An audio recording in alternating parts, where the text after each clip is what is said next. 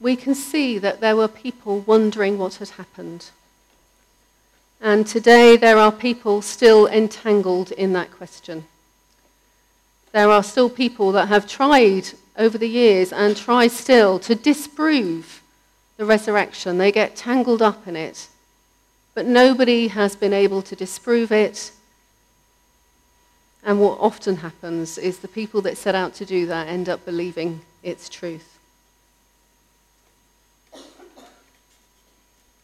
The early morning visitors to the tomb that morning, the women, did not expect Jesus to be alive. They expected him to be dead. They had seen him killed on Friday, and they had waited through the Sabbath day and approached that early morning to the place where he had been laid. They expected to find a tomb closed and containing his body. They were expecting to anoint his body with spices, possibly with some nard. One last, final act of service to the one they had loved and followed. But when they arrive, something is not right. The tomb is open and the stone has rolled away. Okay, but is the body still there? They look inside and it's gone. We can all, I'm sure, imagine how their minds must have been racing through the many possibilities. Luke says they were wondering about this, and I suspect that might be some sort of understatement. How can they square the circle of this empty tomb? And then at the point of their confusion, two men, two angels appear and terrify them further still. Why do you look for the living among the dead, they say. He is not here, he has risen. Perhaps in their grief and their fear, they still can't quite take in what they've just been told. And the angels say, remember, remember. Remember what he told you. Remember that he said he would be handed over to sinners. Remember that he said he would be crucified. And remember that he said he would rise from the dead. And when they remember, it all slots into place. They remember the words that Jesus had spoken whilst they followed him and they listened to his teaching. The shock and the wondering of their arrival at the tomb is forgotten, and they rush to tell the others. It has all become crystal clear. Except the others, who had all heard the same teaching, didn't believe them. They think the women are talking nonsense. Verse 9 tells us that they told the others everything. So the others were given the reminder to remember, but they still did not believe. The women had the clarity with remembering, but the others, they took a lot longer. But Peter, he was willing to at least investigate. He went to the tomb. He took a look. He saw that what the women had said was right. The stone was rolled away. The tomb was empty.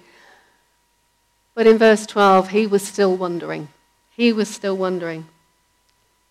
And it doesn't end there. If we were to go on in chapter 24, we read the story of the two disciples on the road to Emmaus. They remained in disbelief at the testimony of these women. They say, the women amazed us. They went to the tomb early this morning and didn't find his body, and they came and told us they had seen the vision of angels who said he was alive. They were amazed, but they didn't believe. And then Jesus' reply was swift and blunt.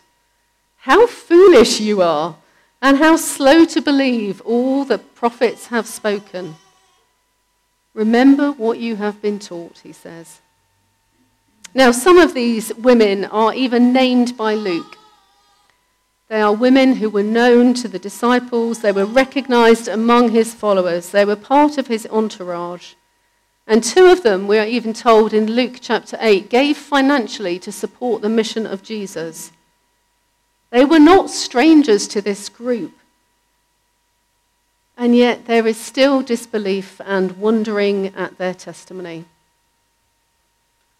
Now, as many of you may know, women at the time were not eligible to be legal witnesses. They could not be trusted, apparently. We can have a conversation about that later if anybody still thinks that's true. But Jesus was not like that.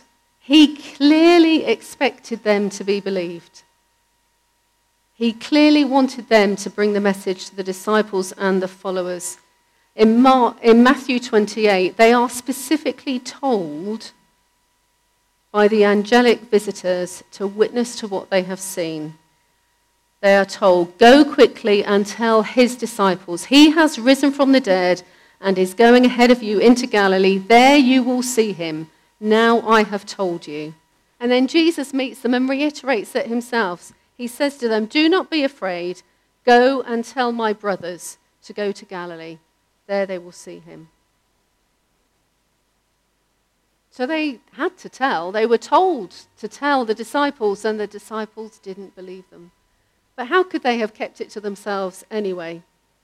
They spoke of everything they had seen, but the others thought it was nonsense. I can't even begin to imagine the frustration they must have felt. But Jesus has been defying expectations all Holy Week. He rode into Jerusalem on a donkey, not the stallion of a powerful political leader. He allowed himself to be betrayed, arrested, tried, and crucified to the horror and shock of his followers. And in his resurrection, if only they had remembered, they would know he was not defying expectations. But he chose to first reveal his risen self to a group of people, women, whose society was predisposed not to believe. If you were going to make up a story in the first century of something as nonsensical as the resurrection, you would not choose women to be your first witnesses. That would make no sense. But Jesus, even here, is defying expectations. We do live in a society which we know is becoming increasingly secularized. We live in an age of unbelief. Many people are predisposed not to believe the resurrection and seemingly predisposed not to believe that religion is for them. It is for other people. Predisposed to think that those who give testimony to the reality of the resurrection of Jesus and the reality of a relationship with him in their lives today are somehow deluded, weak, or foolish. But like the women, Christ still gives us, if we are his followers, the task of witnessing to this truth. The truth of the resurrection and all that it means, the breaking of chains, the transversing of the chasm between God and humanity. Excuse me.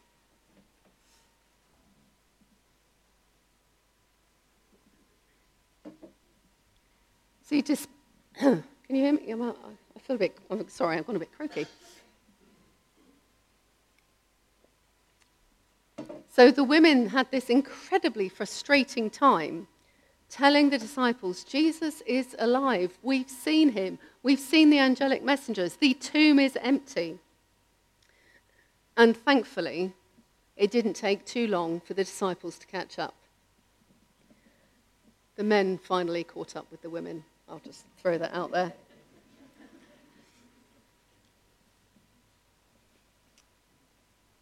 Whether people believe our message or not, the message is still the truth. The women were right. The disciples were right. Christ has risen from the dead. The gospel is still the good news that Jesus is alive, that he has conquered death, that sin is defeated and the chains are broken. But this morning, if you are somebody who is still wondering, still not convinced of the truth, I urge you to be like Peter. He wasn't convinced at first, but he decided to go and investigate and take a look in the tomb. I suspect he dared to hope it was true. Whatever or whoever brought you here this morning, I think God brought you here, whatever you may think. And it may be your chance to look like Peter into the empty tomb and to remember what the Bible says. Take a look at the prophecies that were fulfilled in the life of Jesus. Take a look at all he said and did. Take a look at the testimony of lives that are transformed by coming to faith in Christ. Take a look at all the failed attempts to discredit the truth of the resurrection. Take a look at your own heart and know that despite its sin and secrets, the chains that might entangle you, he loves you and invites you. Johnny Erickson Tada said, "I am not a Christian because of what it does for me, but because it is true. I am not a Christian because of what it does for me, but because it is true." And I pray that everybody here would be able to give that testimony. And if you want to take a look, if you want to ask questions and ask, is it true? It is the most important question you can ask in your life. Please feel free to speak to me or any of the deacons today, and we would love to chat with you. Because I am not a Christian. It does do a lot for me, but because it is true. Jesus said, "I am the way, the truth, and the life." I urge you, like Peter, take a look. Let us pray. Lord Jesus, on this day of resurrection, thank you that there was space for everybody. That in the wondering of what had happened, even amongst your closest disciples, you gently said, "Remember what I said." You gently invite us to look at all that you said and did and recognize the truth of who you are. Open our hearts, mature us in our faith, that we may proclaim your resurrection in our lives day by day. Amen.